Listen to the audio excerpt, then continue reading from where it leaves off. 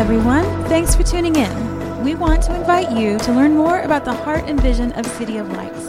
So check out our website at cityoflights.church and find us on Facebook, Instagram, and Twitter at City Lights Indy. Thanks for listening. We hope you enjoy today's message.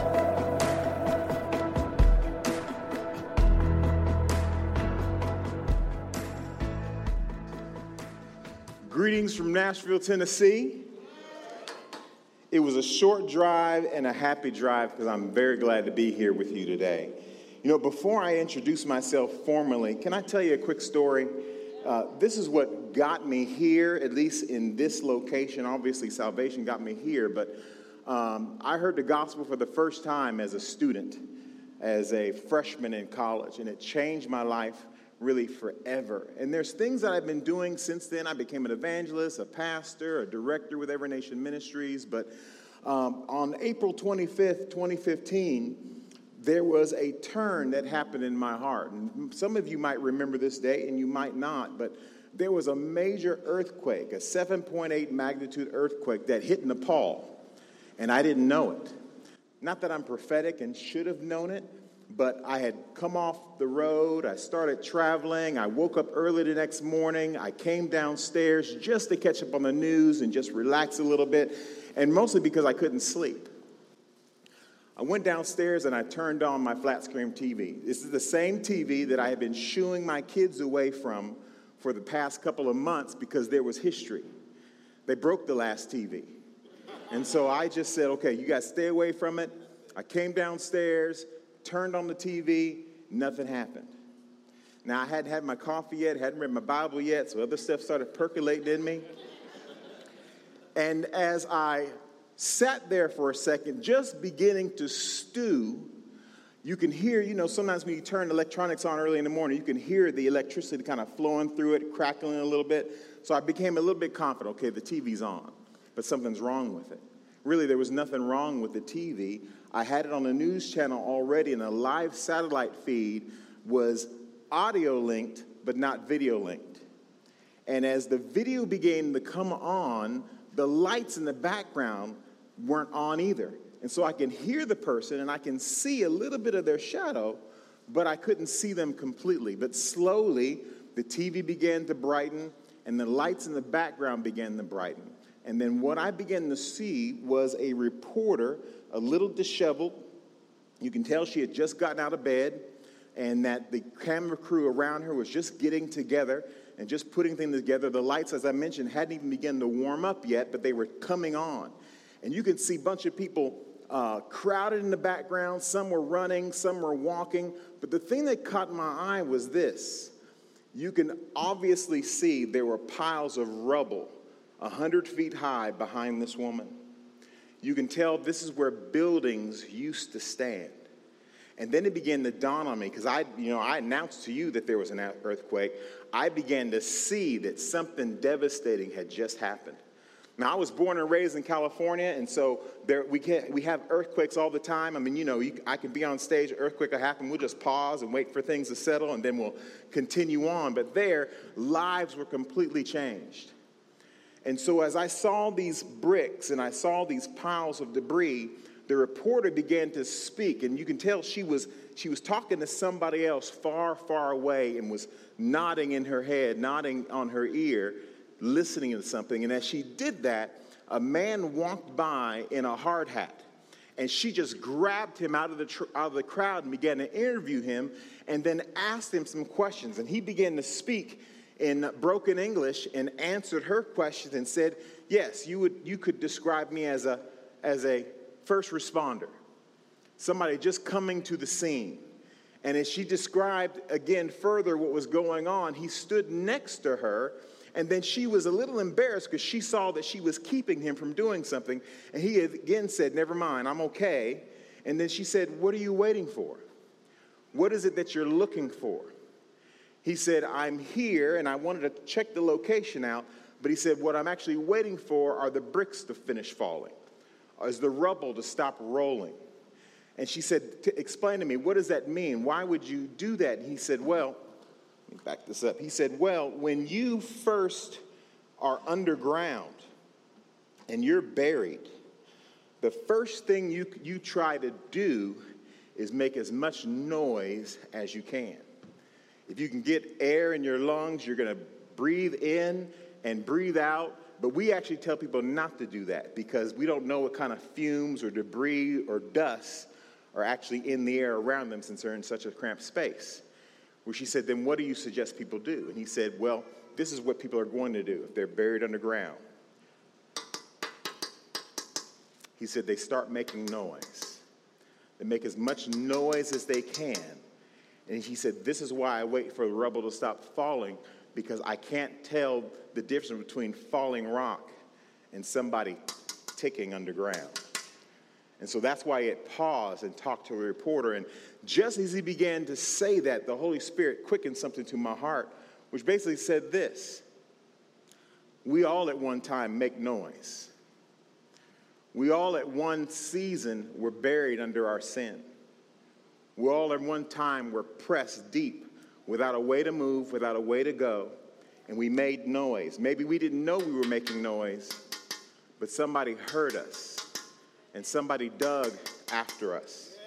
If you're ministering right now, you're a digger. If you're preaching right now, you're a digger. If you're leading a Bible study and praying for your family, you're a digger. I didn't know I was making noise, but there were people who came and found me. People who came and dug after me. They dug after my attitude. They dug after my past. They dug after me. And as the Holy Spirit says, he searched for me and found me. I wasn't looking for him, but he found me. But the reality is this: I do what I do because the laborers are few. The diggers are few. And I praise God that each one of you are here because in one way or another, God's calling you to be a digger. God's calling you to be a laborer. Amen? Amen? So that's why I'm here today. I was once buried alive, and now I'm alive because I'm no longer buried. I've been uncovered by God, raised up by the Lord. And so again, somebody dug me out. We can go with the pictures. Again, my name is Donnell Sparks, and God has given me a passion to raise as many laborers as I can for the kingdom of God. And so in one word, I can say it again: God's called us and called me to dig. There's a picture there. This is our most recent class of new missionaries that are being launched out. We just sent them out on Friday. And then I drove up here yesterday, and I'm with you today. And so I'm tired but happy. Because, again, these are more people going to the nations to preach what was preached to them, to do what was done to them, to do what God has called all of us to do, which is tell people and give people the reason for the hope that's within us. Let me say this. Mabel knows where I'm going to go with this. Mabel's one of the missionaries we sent out a few years ago who's doing great work. Come on, Mabel. But here's the reality. Most of today's American Christians are going to die and go to heaven having told nobody about the hope that's within them. And my encouragement to you, as a representative and a result of somebody who just told me, tell somebody else. Tell somebody else the hope that's within you. You don't have to be eloquent. You don't have to be perfect. This is more than just your light shining. This is your mouth opening. But sitting with people and just telling them your story. You don't have to be versed in apologetics. You don't have to know the history and background and all these other things. But you just tell them, I know what happened to me. I know what God did to me. They can't refute that. People can't turn that around. They can't turn that away. You are the testimony. You're the commercial for how good God is. All right, I'm off my notes. All right, these are the people that we sent out. And then also I want to, along with that, formally invite you to our Go conference. You see the dates up there. You know, I'm finding this out. Go ahead and give that a hand. Great. You know, I'm finding this out as I go, but this is the last conference we're going to have in the U.S. for between 6 and 12 years. And these are life-changing conferences because as much as I could celebrate being with you as a family member, Imagine thousands of others being with us as family members also. You're going to get a chance to see people from all over the world doing exactly what you're doing here. Other churches, other congregations, other campuses, other places that are doing the work of God and encouraging one another to keep going. Amen? That's our Go Conference. I encourage you to come. And then finally, there's a picture of my wife and my children. They're not much of children anymore. All right, but there's my wife there. That's the one on the bottom right. She makes me happy. And then the rest of them, they just make me pray. But that's my family. That's my family. They send their greetings. Thank you very much. They send their greetings. They're glad I'm here with you today, and I'm thrilled to be here with you. As far as I'm concerned, this is a divine appointment. This is a divine moment. You know, I didn't know I was coming. The Lord put it on one of our pastors' heart and said, Danelle, will you come? I said, I sure will. And drove up on yesterday, and God put some things on my heart I'm going to share with you today. Let's do this. Let's go right into our text, and then we'll pray. All right? Can we do this? Every once in a while, I feel like going traditional. Can we stand up as we read this? I'll read this to you. This is out of Numbers 13, 30 through 33. I'll go ahead and read it. You can just follow along. But Caleb quieted the people before Moses and said, let us go up at once and occupy it, for we are well able to overcome it. Then the men who had gone up with him said, we are not able to go up against the people, for they are stronger than we are. So they brought to the people of Israel a bad report, and the land that they had spied out, saying, the land which we have gone up to spy it out is a land that devours its inhabitants. And all the people that we saw in it are great height. And there we saw the Nephilim, the sons of Anak, basically giants. And we seemed to ourselves like grasshoppers. And so we seemed to them. You can sit down. Just a quick comment about that. Isn't it at the challenge of life, where in one case we're able to say we're able to go up and take it, but in other seasons we say we're not? Isn't that the challenge where whatever day we face, whatever circumstance we face, one moment we can say, yes, I can. And the other moment we say, no, I can't. I don't know if there's trouble in the family. It doesn't matter if there's trouble in your marriage or trouble in your finances. We all have those ebbs and flow of life, those challenges that come up. Some are expected and some are unexpected, where we say, yes, we can, or no, we can't. And I think that's one of the tensions of life. And the people, when it comes down to it, the people that the spies encountered, ultimately, they weren't the problem. The giants the spies encountered were not the problem. The fortified cities that they encountered were not the problem. God's people were the problem. God's people were the problem. This is something I found over time, that people are like pots. And again, we're coming to the point where we're going to pray, but people are like pots.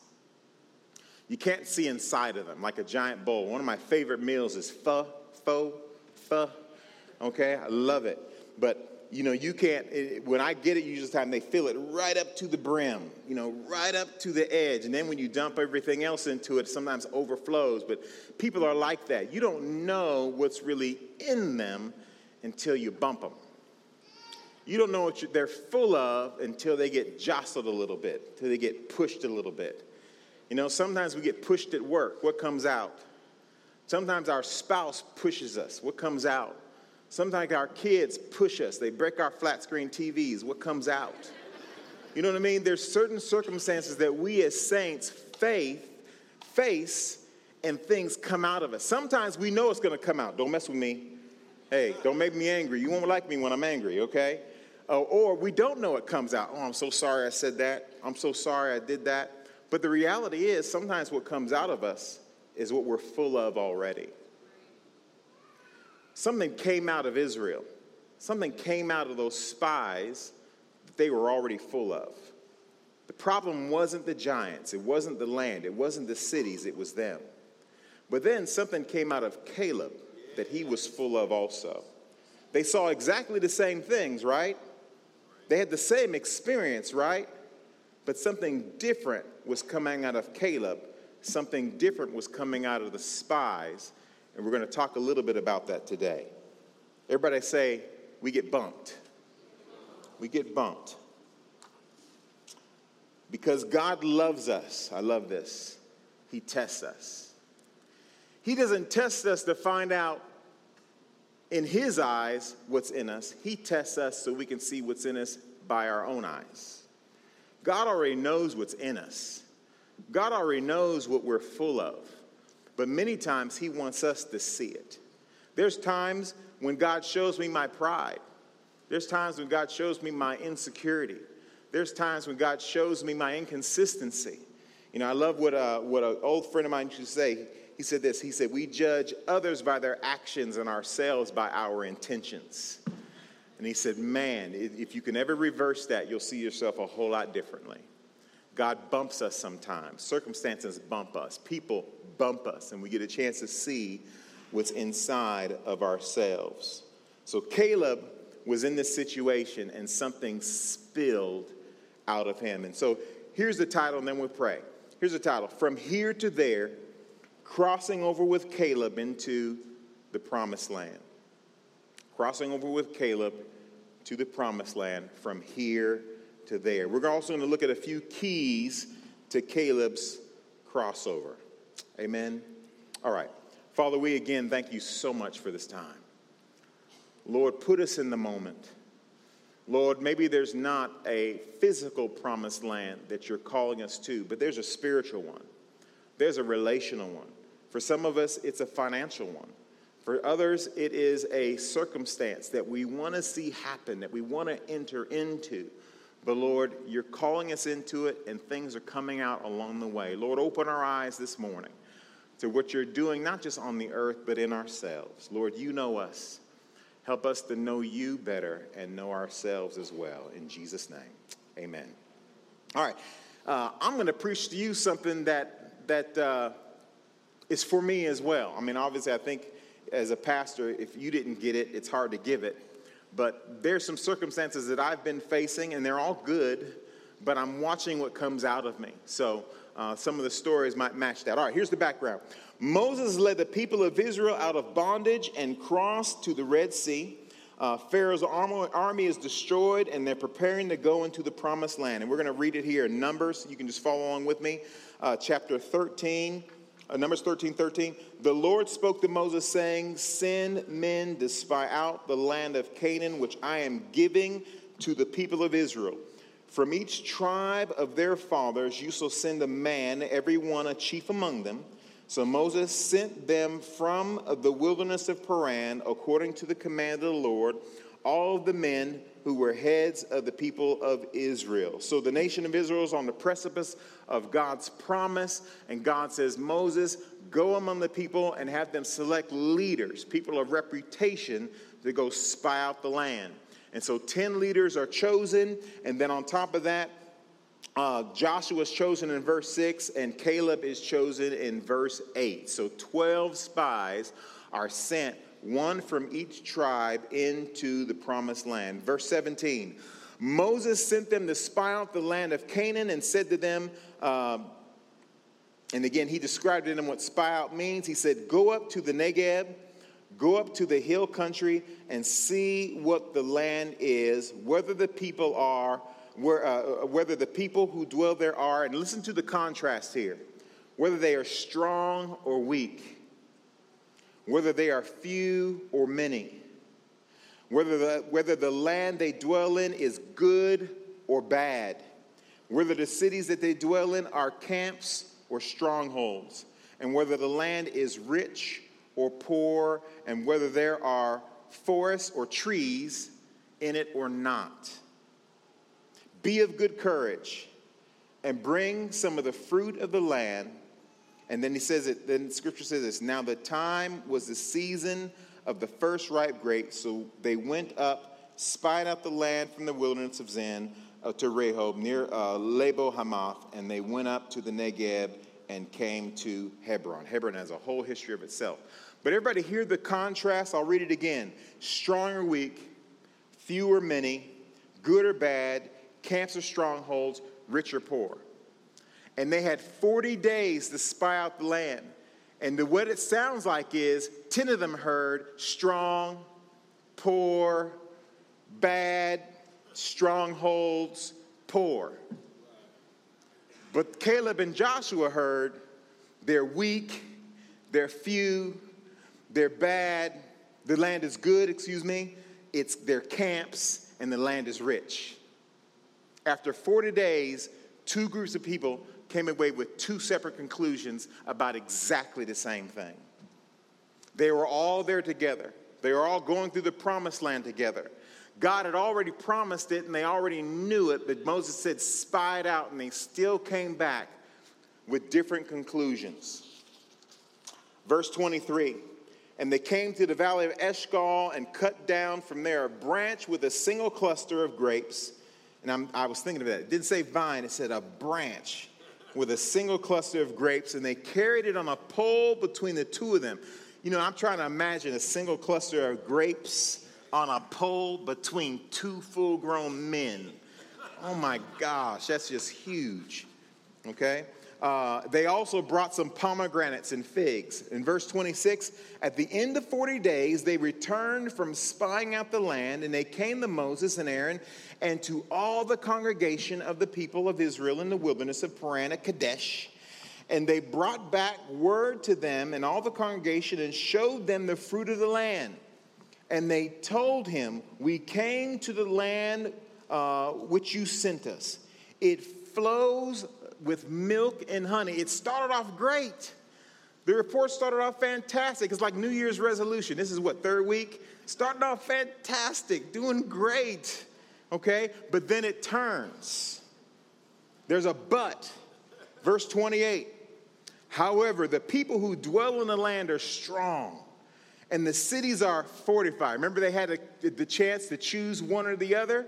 You see what side they chose? Strong. The cities are fortified and very large. And besides, we saw the descendants of Anak there. The people are strong.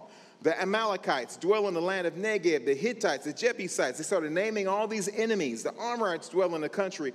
And the Canaanites dwell by the sea and along the Jordan. Enemies are everywhere. We're going to have to fight. And I don't want to fight. They're big and the cities are strong.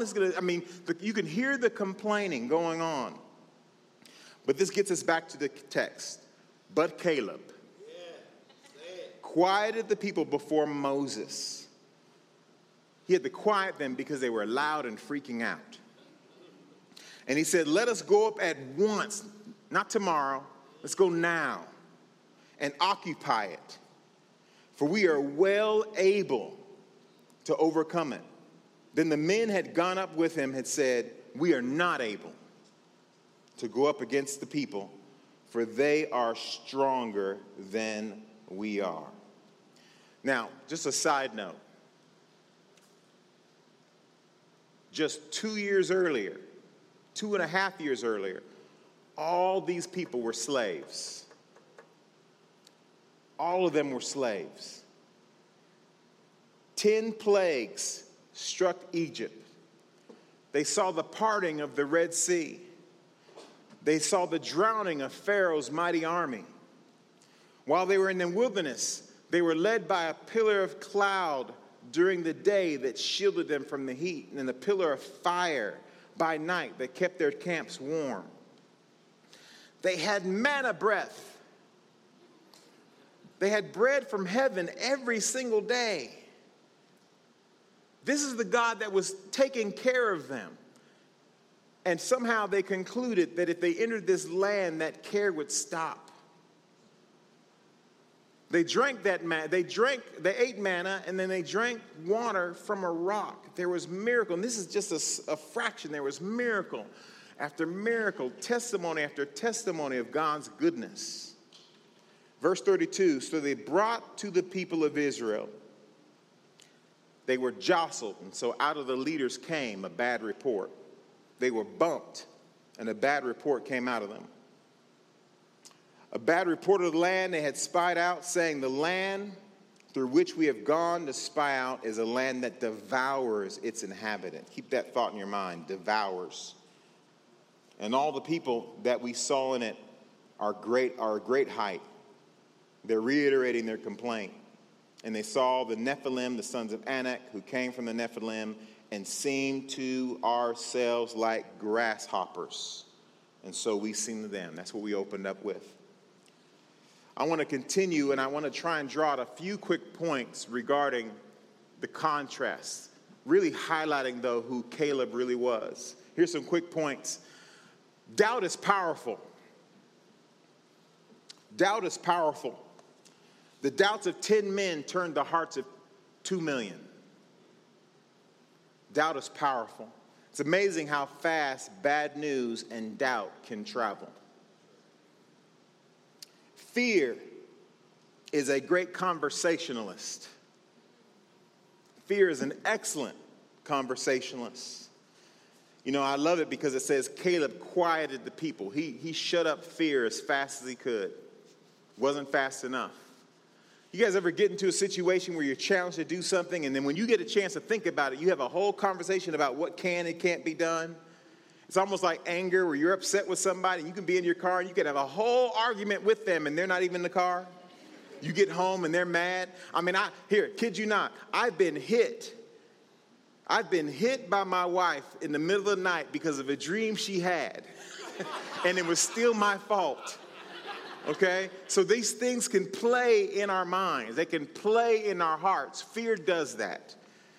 Fear not only has a voice, fear has a great imagination. Fear has an excellent imagination. One of my favorite quotes is by Mark Twain regarding this. He says, "I'm an old man and I have known a great many troubles, but most of them have never happened." Fear has a great imagination. When I'm brought to opportunities or obstacles, these same things, these same fears, these same doubts cross my mind. You know, I'm not smart enough. I'm not quick enough. I'm not good enough. I'm not strong enough. And then I remember what God says, and we'll talk about this in a minute, how he says, "My grace is sufficient for you. My strength is made perfect when I'm weak." You get to hold on to those things. I don't know about you. I don't need a different diet. I don't need a different exercise regimen. I don't need a different book. I need a different spirit. I need a different spirit. No matter the circumstances I face, I can claim there's moments when I think I have a different spirit, but there's other moments when I need a different spirit. I need to receive things differently. I need to see things differently. Numbers 14:24, let's go in here. "But my servant Caleb, because he has a different spirit and has followed me fully, I will bring him into the land into which he went, and his descendants shall possess it." Even though the Israelites and Caleb saw the same things, they had many different reactions.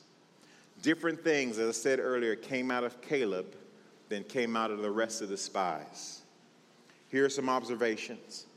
A different spirit is not always given, it is forged.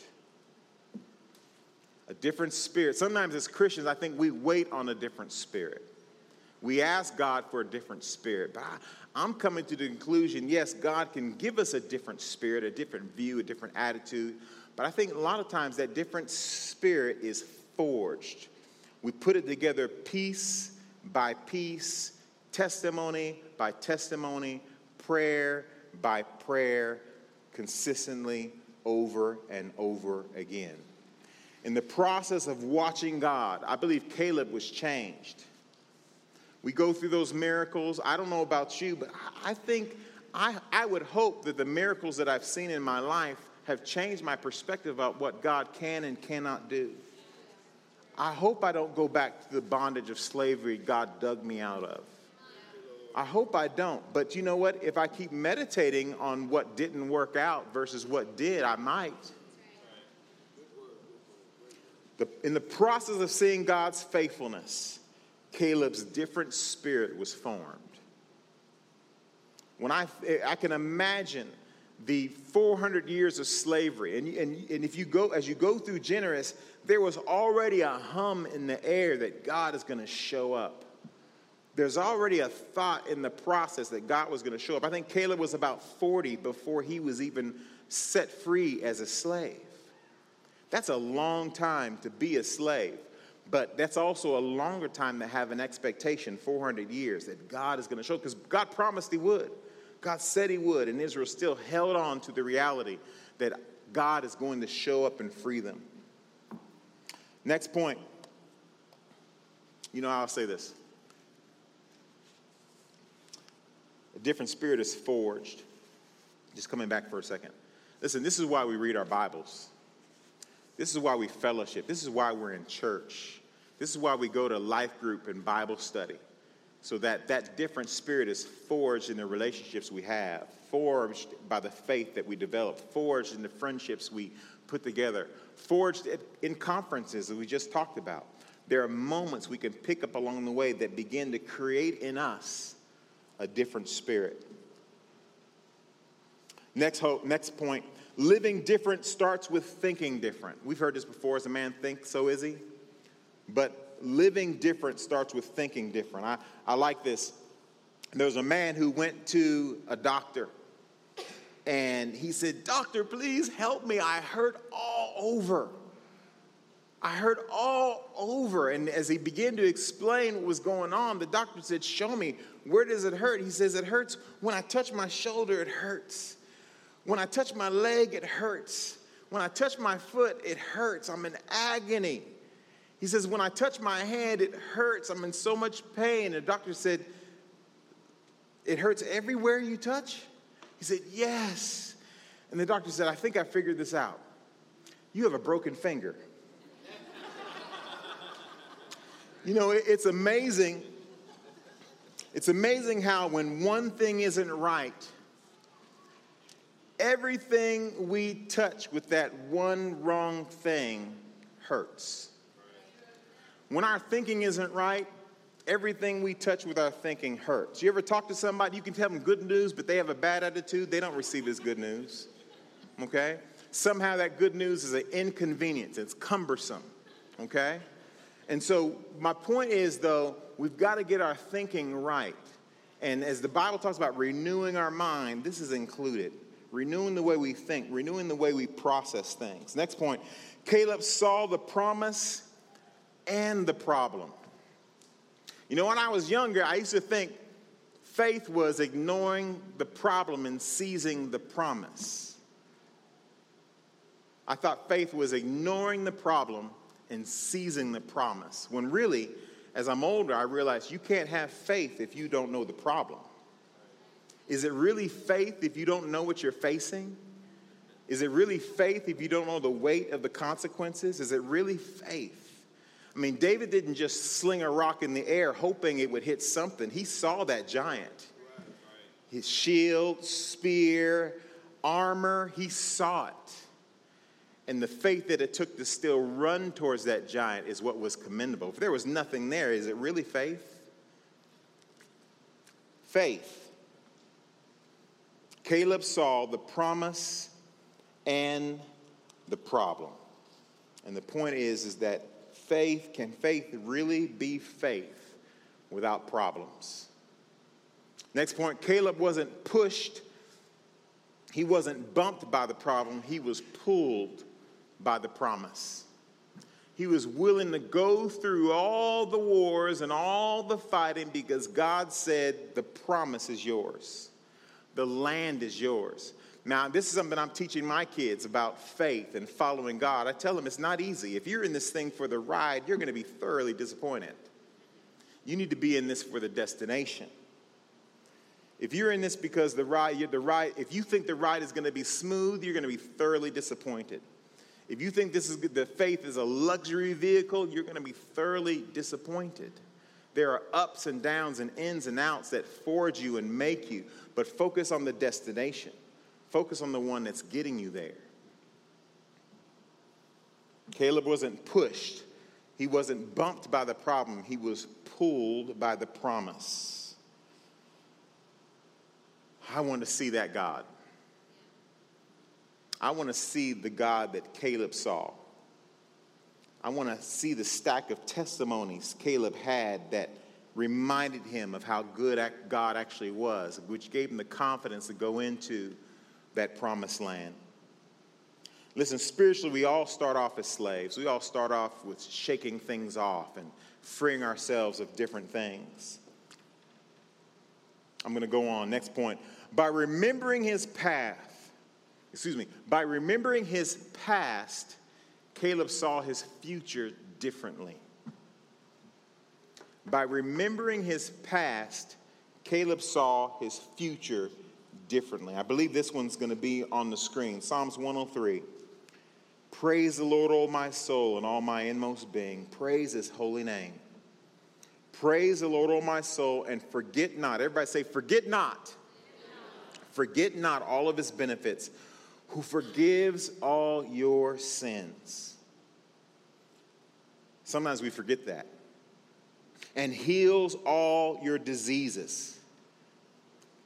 I looked this up about all. I found out it's a peculiar word in the Greek. You know what it means? All. He forgives all your diseases, who redeems your life from the pit. Can we pause there for a second?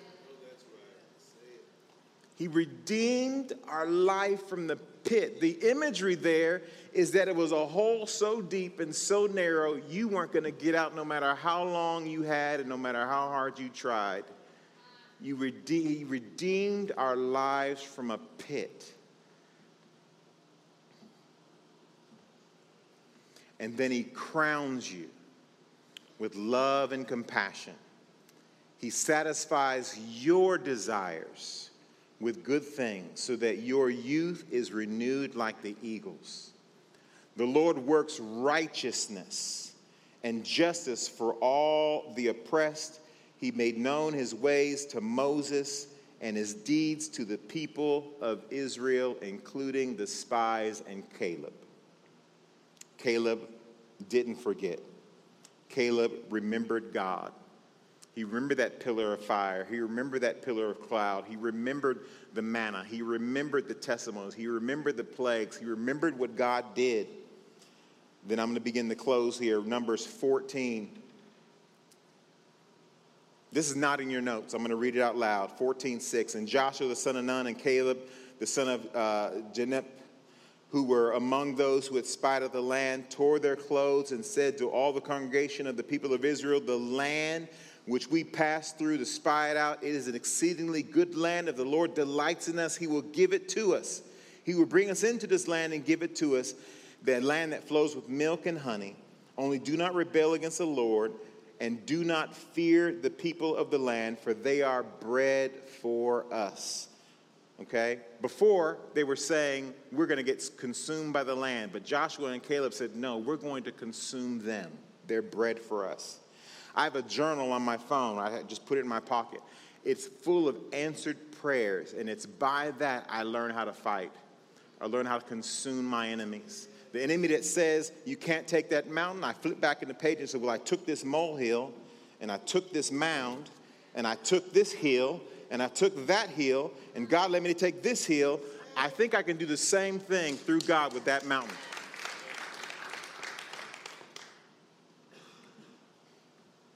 They're bread for us. I don't know where you are right now, but my hope for you is that later you can say this. Joshua 14, and again, here's where we're closing. And now behold, the Lord God has kept me alive, just as he said, these 45 years. This is Caleb coming right back to where he left off. 45 years since that time the Lord spoke his word to Moses while Israel walked in the wilderness, and now behold, I am this day 85 years old. I am still strong today as I was in that day Moses sent me. My strength is now as my strength was then, for war and for going and coming. Now give me this hill country, of which the Lord spoke on that day, for you heard on that day how Anakim were there. He wants the land where the giants are, with great fortified cities, that the Lord will be with me and I shall drive them out. Last 2 points. Entering your land of promise is not a one-time event. God's going to bring you back and put you further into that land. God's going to circle you back around until you defeat all the enemies in the land he's called you to have. It's not a one-time event. And then some promises are not just given, they must be seized. Notice there's no scripture saying the giants left before Caleb showed up again. There's no scripture saying that the trouble was gone before Caleb showed up again 45 years later. The giants are still there waiting for him. Caleb still had to enter in, still had to attack, and still had to seize the land. So again, God provides these tests not so that he can see what's in our heart, but so that we can see what's in our own hearts. And I'm going to end with this. This is a poem by Pastor James McDonald. Some of you might know who he is. He says this. He said, doubt sees the obstacles. Faith sees the way. Doubt sees the darkest night, but faith sees the day. Doubt dreads to take a step, but faith soars up high. When doubt questions who believes, faith rises and stands and says, I. Father, may we all rise and say, I believe. Lord, I trust you. Lord, heal our vision, heal our thinking, strengthen us to enter in and take the land you've called us to take. Lord, even now, call to remembrance your faithfulness, call to remembrance your promises, call to remembrance your goodness, so that these are the things that are echoing our minds as we go to new places, as we get bumped and new circumstances come. Lord, as we take on new opportunities and challenges, and Lord, even as we fight not just the enemies on the outside, but the enemies on the inside, we thank you that you are the God of all encouragement, and you've called us to take new land every day. Lord, I thank you for this people. I thank you for this time, and I ask your blessing takes us further than we dream to go. In Jesus' name, amen. Amen, everybody.